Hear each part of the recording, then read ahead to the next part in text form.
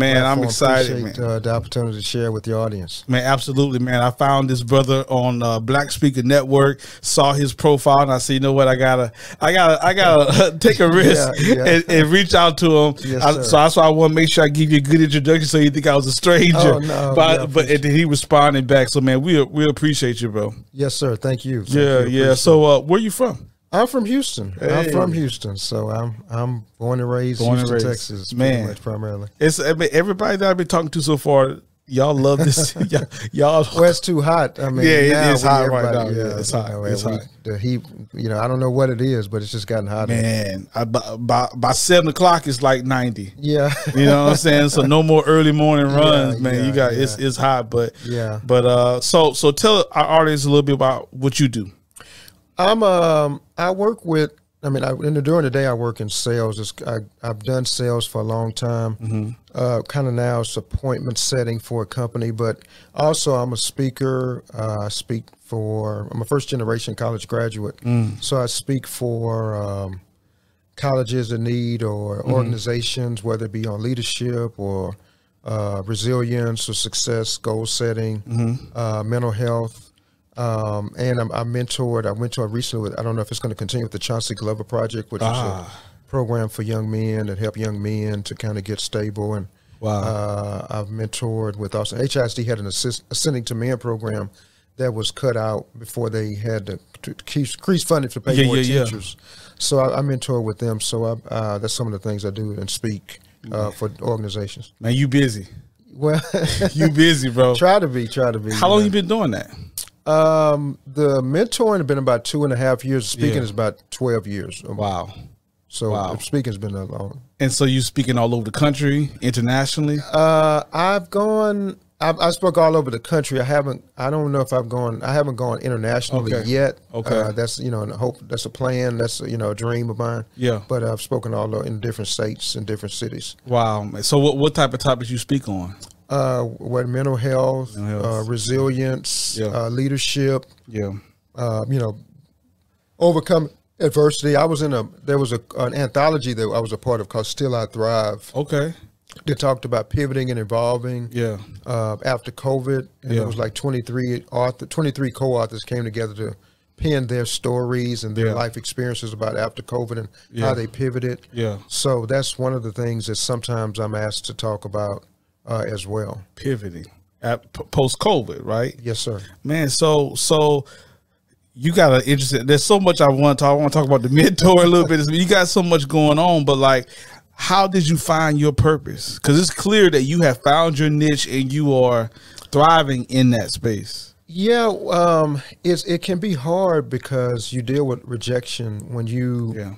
When you are applying for sometimes to speak for, sometimes you can get that we have enough people. We don't, your proposal wasn't accepted, or the colleges say we don't need you, or we're not interested. I was saying church. Someone encouraged me once to start preaching and teaching.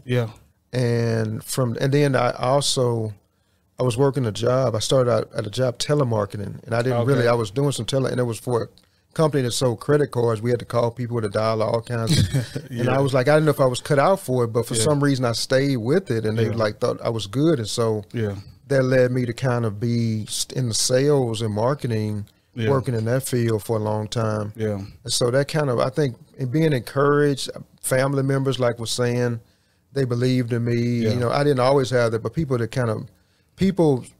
I had aunts who would like speak life into me and say, you look good, you're good at what you do. And, and doing things in church, they were like, you're good at, and so that kind of gave me some confidence to keep on. Yeah. Did you ever have any, as you got that good affirmation and good environment and you were going in purpose, did you ever have issues like, struggle with your own, even like once you was in it, like, oh man, I'm not as confident, or I'm not equipped, or I don't come from the right family to be doing all this. I'm on these stages. Who do I think I am? Yeah, that self-doubt, they call it when you are a first generation graduate. In the first generation, they call it like imposter syndrome. But different people deal with it. No matter if you're in first generation or no matter if, you're the first I wasn't the first in my family to go to college, but my parents didn't finish college. So my siblings, the three of us who graduated college, all first generation. So you had a self-doubt sometimes, and that, am I good enough? Yeah. Am I worthy enough to be, what? And I think that your affirmations and your belief and spiritual beliefs or whatever, that can help you with when you have that self-doubt and that insecurity sometimes. To work through that. And so talk about a little bit about your mentoring. So you're mentoring young males, and so kind of how that got started, and tell us about that. Years ago I applied and I didn't get accepted, but for some reason a gentleman, he was a part of this program with the Houston Independent School District, and he reached out, and then I applied again, and he had a Ascending to Men program, and so we would like meet on Tuesday or Wednesday with young men and kind of talk about certain things, scholarships. He would have a program, and we would just be there to kind of assist, and so that I kind of got started with mentoring in that aspect, and then Chauncey Glover Project said I was connected with someone on LinkedIn, and they were already a part of the project. And so I was asking them about it, and then they had an opening for more mentors. And so last September, I became a part of that, which was until June. We had the gala was at the end of last June, so that was kind of I don't know if the program will continue, but it had been going on for 3 years. So that's kind of how the mentoring from the HISD program then to the Chauncey Glover Project. So with mentoring, from speaking and mentoring, right, and all the work that you've done throughout your career, what would you say to those millennials right now that are watching, that trying to figure out themselves, trying to get through life circumstances, trying to find purpose? What would you say to give that millennial some hope and inspiration? You got it within you to do.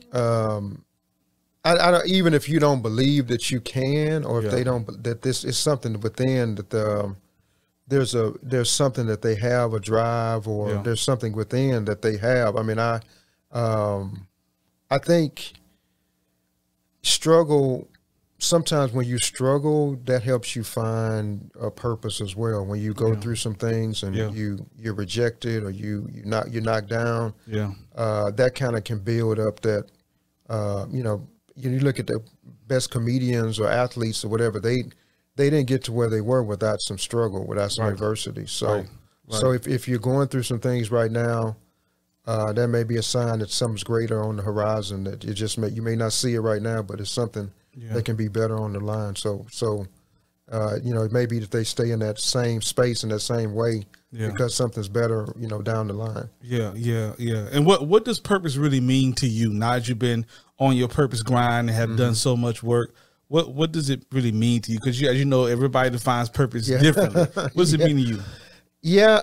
I mean, I got living in your destiny, living in your calling, I guess if you use that word, living in your assignment, what you see as your, something that's fulfilling, that's just something that you like to do, that you, it's not drudgery, it's not, it's something that you enjoy, or it's something that you really get excited about, and you're good at.